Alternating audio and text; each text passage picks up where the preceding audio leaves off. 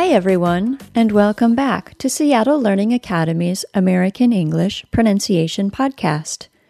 My name is Mandy, and this is our 68th episode. Today I'm going to return to a topic I haven't talked about in quite a long time, the TH sounds. Everyone could use more practice with these sounds, it seems. Way back in episode 1, I gave you the practice sentence, think about this thing, that thing, and those things, so you can practice alternating between the voiced and unvoiced TH sounds. If you're new to this podcast, let me review voiced and unvoiced sounds. Voicing happens way down in our throats when our vocal folds vibrate.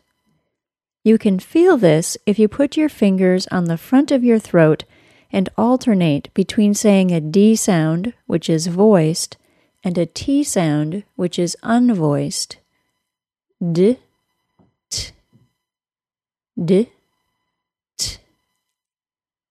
You can also hear the difference better if you put your fingers in your ears while saying those sounds. If you're not on a bus or train or other public space, try it. Put your fingers in your ears and say the D sound and T sound. D, t. D, t. I teach the difference between voiced and unvoiced sounds using the D and T as examples because most languages use those sounds at least a little bit. You can practice hearing the difference between an unvoiced and voiced TH sound the same way.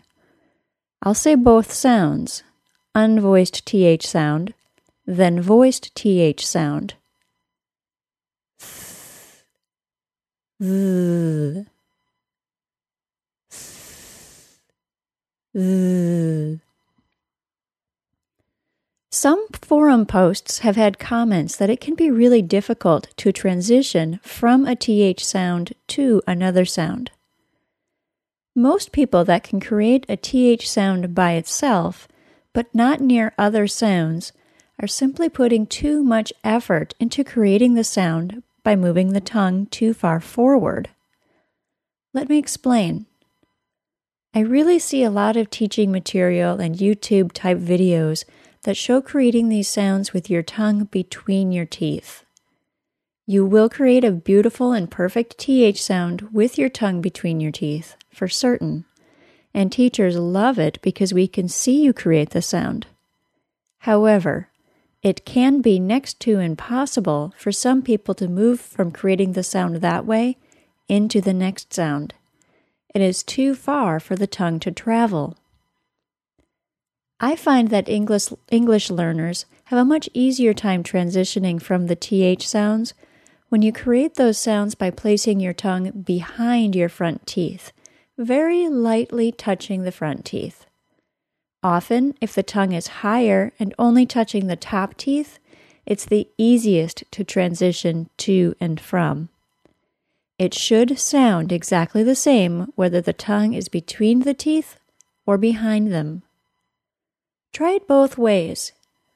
First, create the sound with your tongue between your teeth, then behind. Th, th. Now let's practice the word third, so you can get from an unvoiced TH to a schwa plus R. Third, third.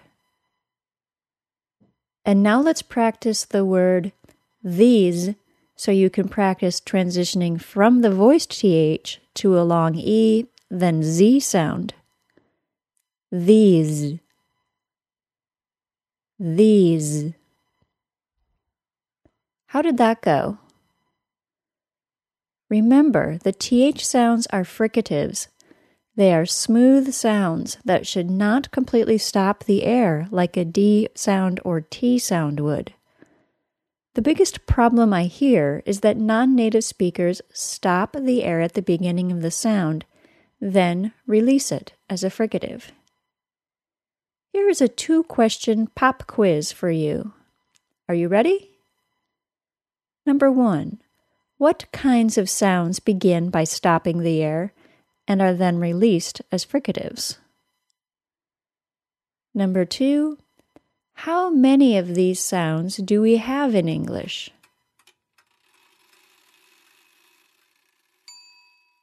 The answers: affricates begin by stopping the air and end with a fricative sound. And number 2, we have 2 affricates in English, the CH sound, ch, and a J sound, j. That was kind of fun. Maybe I'll start having more pop quizzes. Just to add to the fun, create a CH sound and J sound, ch, j. And notice how the air stops. Then let's go with some extra noise. Ch, j. You do not want a similar type sound for the TH sounds. It will sound like this if you do that. Th, th. Instead of like this. Th, th. Let me compare them again as an affricate and then a fricative. First unvoiced, then voiced. Th, th. Now you try saying the TH sounds again and see if you might be creating a little stop at the beginning or not. Th. So those are the 3 major things to remember about the TH sounds. 1, there is a voiced and unvoiced TH sound. 2, the sound is often easier to transition to and from if it's being created from behind the front teeth instead of between them. And 3, be careful of accidentally creating an affricate type TH sound instead of a fricative TH. Let's practice the TH sound practice sentence a few times. I'll leave time for you to repeat after me. Think about this thing, that thing, and those things.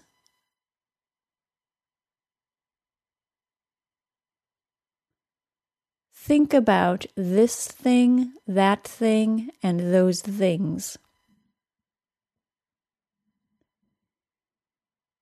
If you learned to create the TH sound between your teeth, and that is how you do it, and you can do it correctly, by all means, continue to do it that way. There's nothing wrong with it. However, if you're still having trouble with the TH sounds, try this other way and see if it's easier for you. This information is available in my first book, Pronunciation Pages, Sounds of American English, and online Pronuncian subscribers have additional listening practice to check that you're hearing either the unvoiced TH or the voiced TH sound when appropriate. You can subscribe or buy the book online at www.pronuncian.com. Your purchases and subscriptions are what have kept this podcast coming to you every week. I'll link to the free online lessons and previous forum posts regarding these sounds, along with the transcripts to this show on Pronuncian.com. That's all for today. Thanks for listening, everyone. This has been a Seattle Learning Academy digital publication. Seattle Learning Academy is where the world comes to learn. Bye-bye.